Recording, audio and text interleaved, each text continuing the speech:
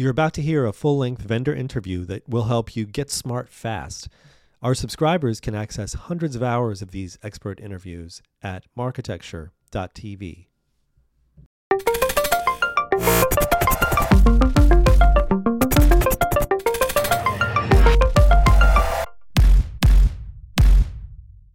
Welcome to Marketecture, where you can get smart fast with in-depth interviews of leading technology vendors. I am Eric Seufert, and I'm here with Michael Kaminsky, the co-CEO and co-founder of Recast. Michael, how are you? I'm doing great. Thanks for having me. Excited to be here. I'm excited to have you here, and I'm going to start with a softball question.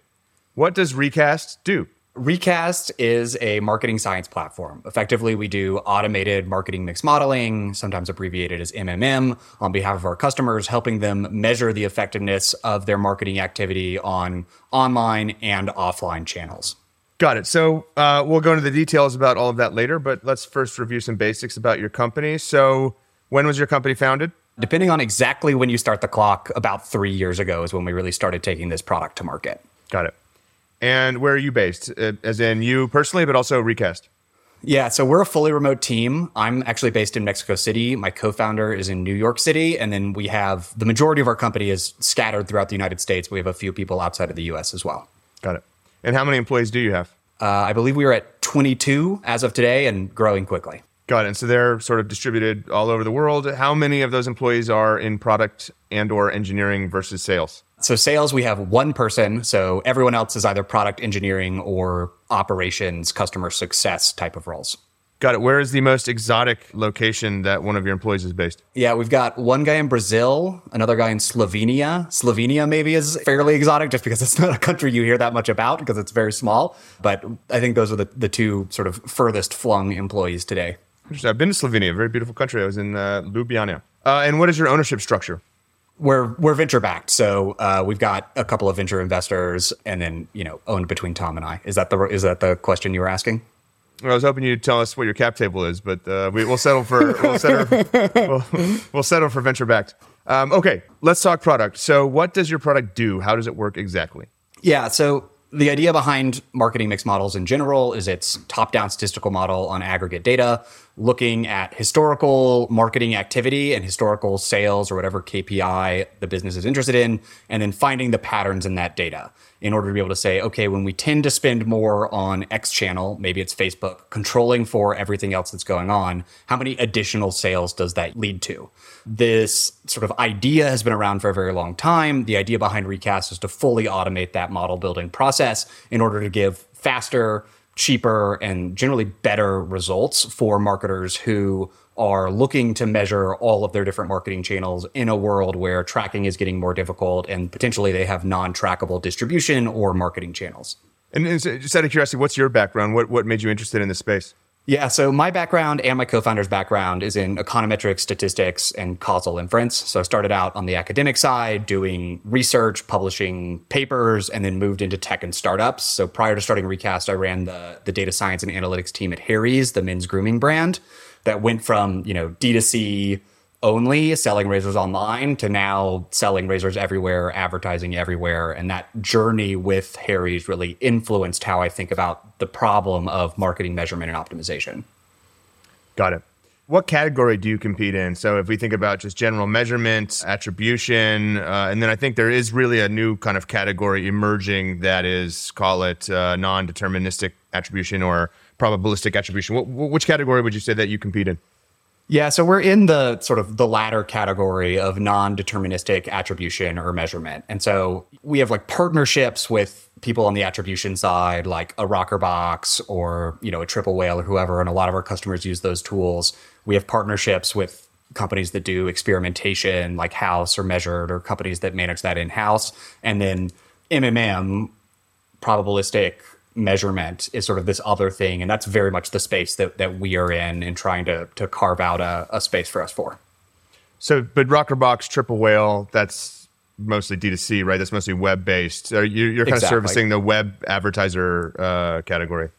Well, not exactly. Like most of our customers are not only advertising on the web, right? They're advertising, yes, on Facebook and Google, but also doing out-of-home mailers, TV, and then often they're, selling not just online either. So they might sell on their Shopify store, but also on Amazon and also in store at Target, or, distributed through an app or whatever the thing is. And so I think about us as addressing sort of, in general, it's often brands that are a little bit bigger, a little bit more sophisticated, that have this problem of true omni-channel measurement. And that's really where a company like Recast comes in. So a lot of our customers go through the journey of like, they start out online, they use Google Analytics or Rockerbox or Triple Whale or whatever, and then they get more complex and add on experimentation, and they get even more complex and need an always-on tool for doing this sort of measurement and optimization, and that's when they come to work with us at Recast.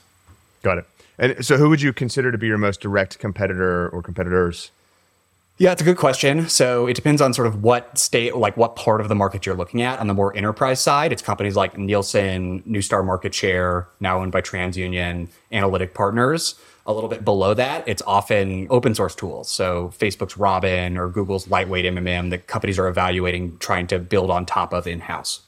I don't know why I chose this particular hill to die on, but just to clarify, it's not a Google product, right? It was. I think it's like, my understanding is that it's a couple of people at Google built it, but it's not officially sanctioned by Google. Although they use some of their they get like spare time or whatever, like hobby time within the company. They use that to build it, so it's not officially a Google product. I mean, it depends on exactly what you mean by like officially. Google recommends it a lot and like has put some marketing weight behind it, but you're right, it's not an official Google product. It's an open source tool worked on part-time by people. Same thing with Facebook's Robin, effectively, right? It came out of a hackathon and then they open sourced it and dedicate some amount of resources to maintaining it.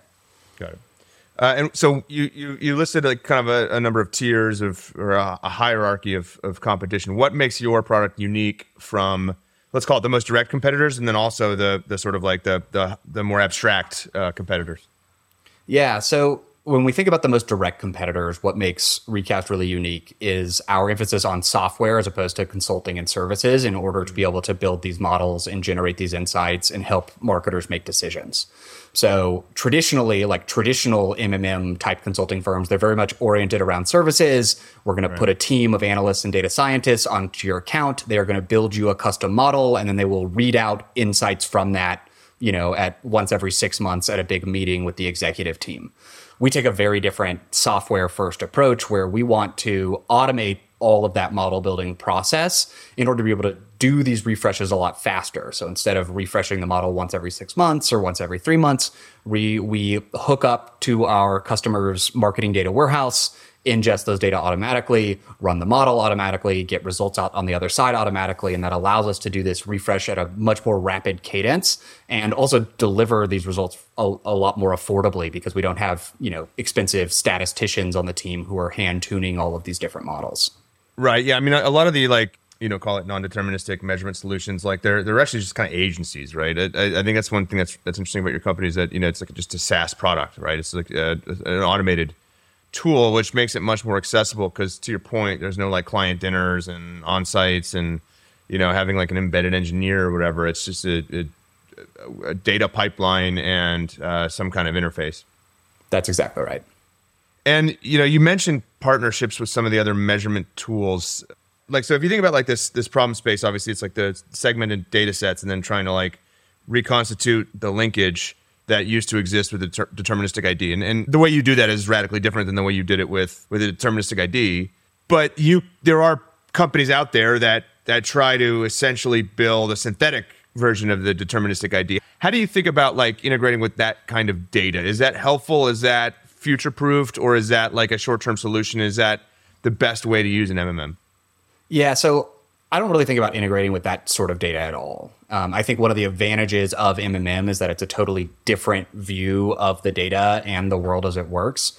The thing that I think marketers really need to be thinking about is incrementality. And even if you can get back to some sort of consistent ID synthetically, with whatever assumptions, and you're tracking people across the internet, you're still not really measuring incrementality, which is the thing that actually matters. And so I think things like experimentation and tools like MMM, the goal, right, is actually measuring incrementality And so this idea of just like first touch or last touch, they can be very valuable tools. I would never, recommend that someone just totally turn that off, but they aren't measuring incrementality. And so from an MMM perspective, I really think there's a lot of value in not biasing those results by injecting this other measurement method that we know has a bunch of flaws, and instead keep the MMM model sort of pure in some sense, in that it's giving you this different, unbiased look at the data that isn't reliant on digital tracking at all, which for some marketing channels just isn't possible. Like you can't reconstitute an ID for measuring, terrestrial radio impact on sales. And so the beauty of something like MMM is that it doesn't rely on tracking at all, and it's not going to be biased towards the channels that are easiest to track. All right. Yeah.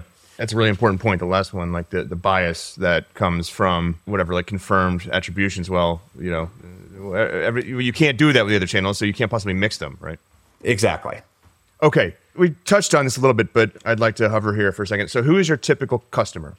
Yeah, so we generally tend to work with brands that are spending between $10 and $150 million a year on paid media. That's pretty much our sweet spot. As far as like the users of the tool, it ranges from like a marketing data analyst to a marketing scientist to actual, people on the marketing team, and whether that's channel managers or like a director or VP of performance marketing, or even up to the CMO, depending on sort of that person's level of technical sophistication. That's roughly the group of people who are using our product.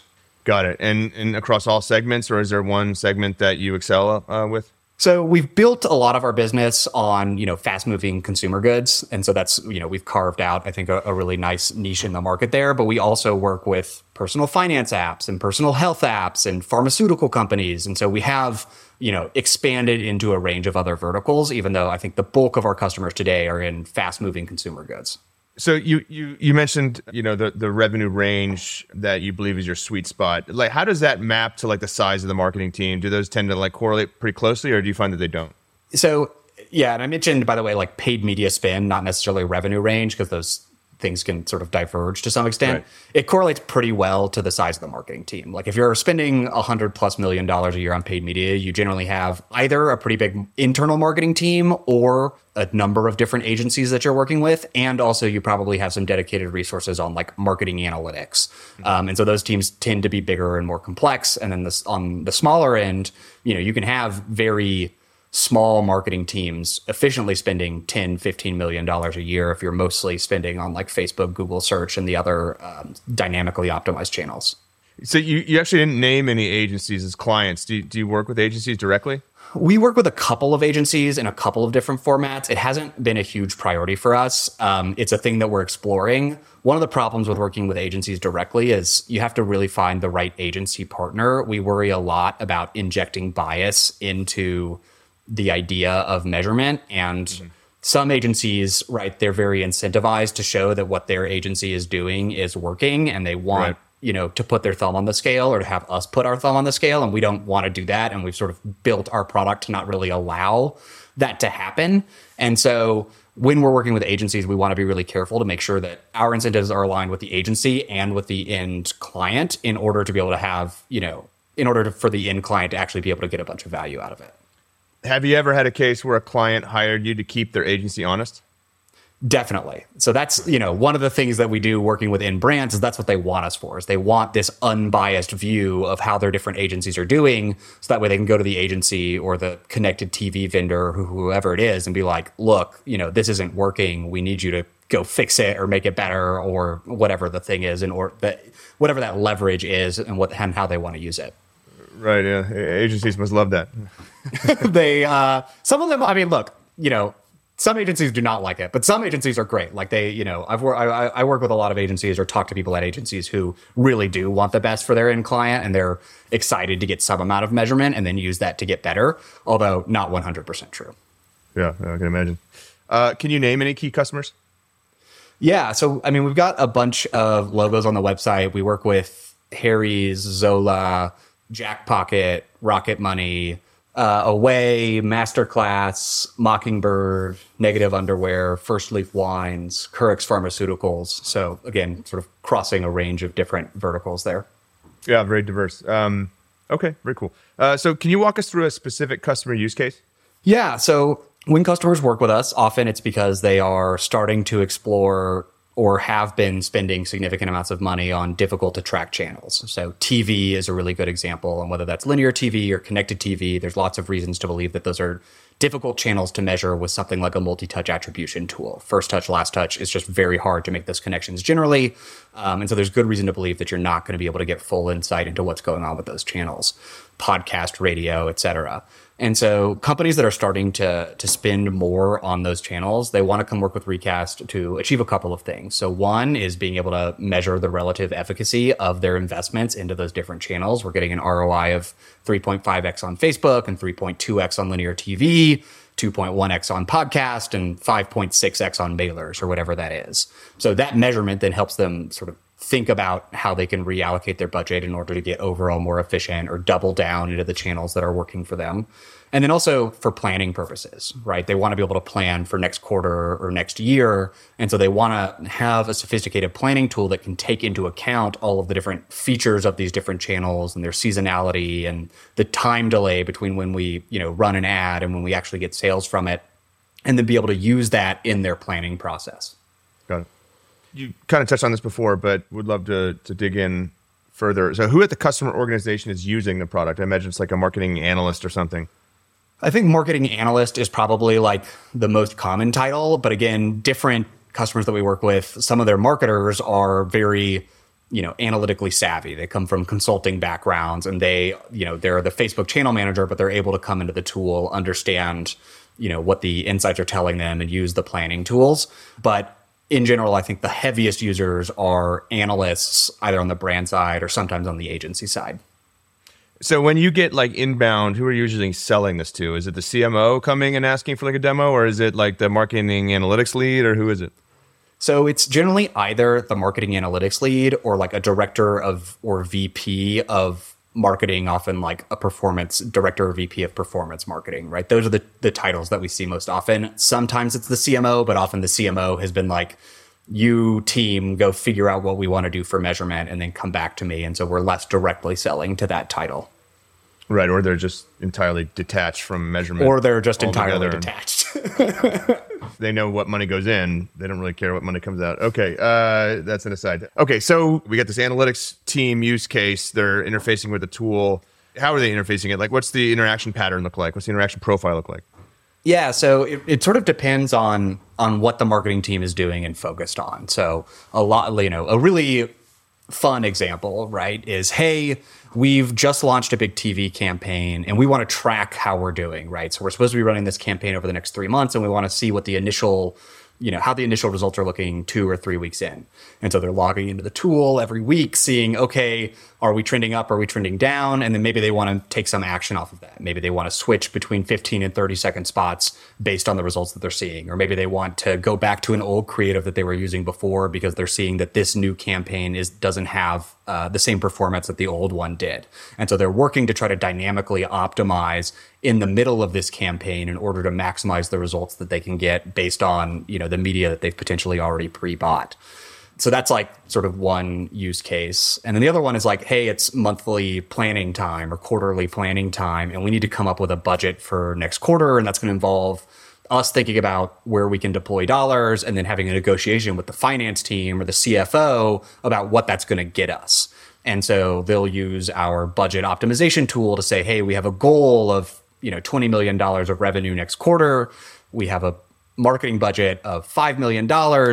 How can we get there? Or can we get there at all, right? Given the performance of the channels and expected seasonality. And so they'll go through and do scenario analysis of, okay, if we bump the budget up to X, it might get us to Y. We'll have an 80% chance of hitting the goal versus only a 50% chance of hitting the goal. And then iteratively working through different budgets, sharing that with the finance team until they lock in the plan for the next quarter. Okay, great. And what is the output they're expecting from using the product, right? So like kind of two questions here. So what form does the output take? Is it like a web interface, or do they get mailed a spreadsheet or a PDF or whatever? And then actually what data is in there? Because I think that's one of the core misconceptions about MMM is that, well, you could just adapt this to your normal reporting template to just sort of like fill in those Excel cells. And that's not really the case, right? So like what form does the reporting take? What are they interfacing with? And then what's in the reporting? Yeah, so we have an online dashboarding and reporting web interface. So you can come in and you can see a bunch of pre-built summary reports and then tweak those with different filters. Show me these channels combined over this time range or whatever. The most important data that come out of at least like the insights reporting piece is the relative performance of the different channels. ROI of Facebook, from January 1st to January 20th was 3.5x, and the ROI of TV over the same time period was 3.2x, and then there's uncertainty associated with those. That's really the most important and most actionable information, because then you can start to think about like, okay, well, what should we do in February based on what we've seen so far in January? Potentially we want to reallocate budgets to double down on what's working. Beyond that, there's a bunch of other like interesting reporting features. You can see the estimated diminishing marginal returns curve. So if we were to triple spend on Facebook, what do we think would happen? It's probably going to drive our overall ROI down because we're advertising to potentially a less, primed audience. And so what do we expect the shape of that is going to look like? Like, where is the inflection point on that curve? How long do we expect it to take if we invest in Facebook versus TV? Maybe the TV effect is spread out over 30 days, but the Facebook effect is only spread out over 7 days. And so depending on what our goals are for the end of the month, maybe we actually want to put more money into Facebook so that we can hit our goals sooner, as opposed to receiving that revenue further into the future. And so there's a bunch of data that's all available there in the reporting platform that, customers can take and download or get into their data warehouse for their other, reporting tools that they have. So that's sort of like the data that's there and what people are generally using. I think your point about how do we incorporate this information with the other reporting that we're doing is a really good one. And I think this is a place where a lot of marketing teams sometimes have to do a lot of education with their executive leadership team to get them off of just looking at the last touch report or the number of impressions or the number of clicks and the things that they might be used to looking at, and instead take a step back to think about, okay, we're going to look at incrementality at a sort of more aggregated or abstract level, and then we're going to have to think about what we do without necessarily being able to measure the impressions or clicks on every single different channel we're operating in. Right. Yeah. I mean, that's, to my mind, that's like the principal channel, right? Like there's, people building these tools and they exist. And, you could spin up Robin in an afternoon, but that's the first step in a very long journey, right? Okay. So what results do customers typically get from a business objective standpoint, right? So this is just like optimizing spend or spending more. It really depends on what's going on with the different business at different times. So when a lot of brands were really, growing really fast, sort of in the COVID time when customers were spending a lot, they were all trying to grow as quickly as possible. And so they were saying, hey, we want to deploy more capital into marketing. Where can we deploy those additional dollars? Over the last 6 months, that sort of changed and is going the opposite direction. Right. And they're thinking about where can we cut and where do we cut most efficiently? And so what they're doing will really depend on like the business context and what's going on for them. But we've seen customers, use our tool, measure a channel and say, hey, this channel actually isn't, it's not working very well for us. Let's cut most of the spend in that channel. They'll see revenue stays effectively flat and they'll say, okay, great, we can cut this channel really dramatically, get the same business results, and that's going to save us 7 figures a year. So that's like a really sort of obvious and easy example, but we've seen that happen multiple times.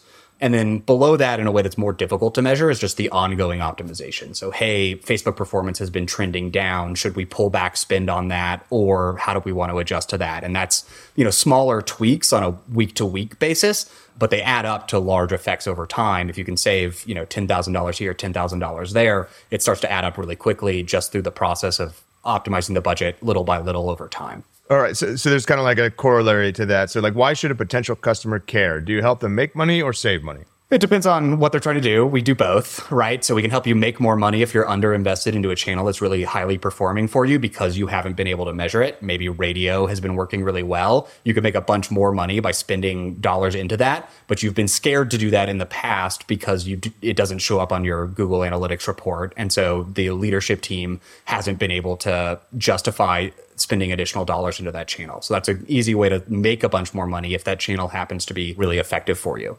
And then saving money is just sort of the opposite direction. We've been spending a ton of money on branded search because the last touch report says that it's great for us, but it's actually not truly incremental. And so we should think about how are we going to pull back spend on that channel where we're not actually going to lose any incremental sales. Got it. And what's the service model and setup like? Do you have dedicated account managers, pooled support? So we have a white glove support team. So we have dedicated account managers and data scientists that will help with the initial onboarding and model setup for a brand, and then we'll be sort of on the account for the long term. We get, like, our data scientists will get alerts if the model starts underperforming in terms of the metrics that we care about for monitoring the model's accuracy and validity. And so those data scientists will get alerted if, next month we all of a sudden are missing our predictions. We'll be able to say, like, okay, look, let's go figure out what's going on and double click into that and make sure that there's not an actual problem. And do you do any custom development or white label work? We do not. So let's talk about pricing. So how does a pricing model work? Do you have a sort of minimum commitment size or a minimum scale size? And what's the average that a customer pays you? Yeah, so our average contract values are around $100,000 a year, so not cheap, which again is why we are sort of often working with these bigger brands that are spending $10 million plus a year on paid media. For minimum commitment in general, we're going to be looking at something around like $60,000 a year to get started. And then we have brands paying us in the $200,000 to $300,000 a year for really big, really complex brands with lots of different geographies or sub-brands or distribution channels and things that they want to measure. But you're not pricing that on media spend, right? You're pricing that on other factors? Yeah, we're pricing it on other factors. So effectively, we price it based on the number of different KPIs that are being modeled in our platform. And so a KPI might be total revenue, and that would be one. But you could also potentially break that down into, revenue from the Shopify store versus revenue from sales at Target versus revenue from sales at Walmart, or whatever other different ways that these brands have of thinking about their business and how it's broken down. Got it. And what is your 1 to 2 year product roadmap? Yeah, really good question. So a couple of things that we're really planning on doubling down on. So one is workflow tools, especially around planning and managing the plan for marketing. So how do we think about when should we schedule a discount and what will that do for our chances of hitting plan if we add another 10% discount for July 4th? Plus, how are we thinking about allocating our marketing dollars over that time period in order to be able to hit our goals? So easy management of those different plans, and then thinking about forecasting and optimizing those plans in order to get the most juice out of every single dollar that we're investing in marketing. So that's, one big thrust of work that we're really focused on right now. Another one is experimentation. And so not necessarily like geo holdouts, but how do we encourage marketers to do the sort of dynamic spend variation that gives the model signal and gives us confidence in the true incrementality reads that we're getting. So recommend a spend plan where you're going to, increase spend by 50% for 2 weeks and then decrease it by 50% for 2 weeks. And that's going to give us this amount of additional confidence in the read on that channel and this other channel. And so we're building a bunch of tooling around that. And then the last thing that we're working on is potentially giving us the ability to work more closely with partners and have them use the infrastructure that we've built for building, managing these models and delivering them to end clients. And so that might be an agency or some other like consulting type firm that, wants to get out of using Python notebooks or whatever they're using today and actually use all of this infrastructure that we've built. That's still more early days, but something that we're exploring. And what can you say about business metrics? Anything about revenue growth, profit?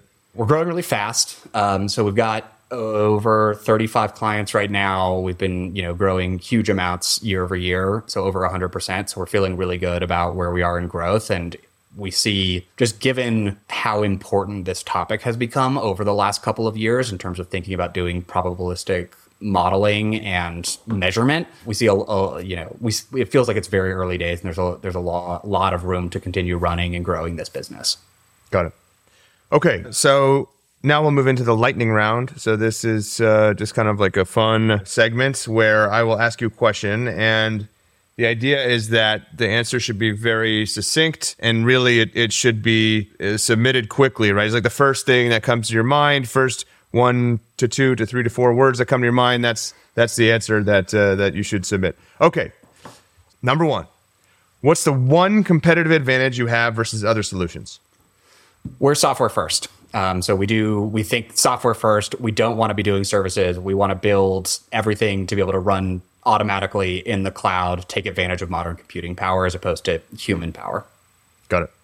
Number 2, why won't the walled gardens like Google, Facebook, and Amazon crush you? Oh, God. Trying to do this fast.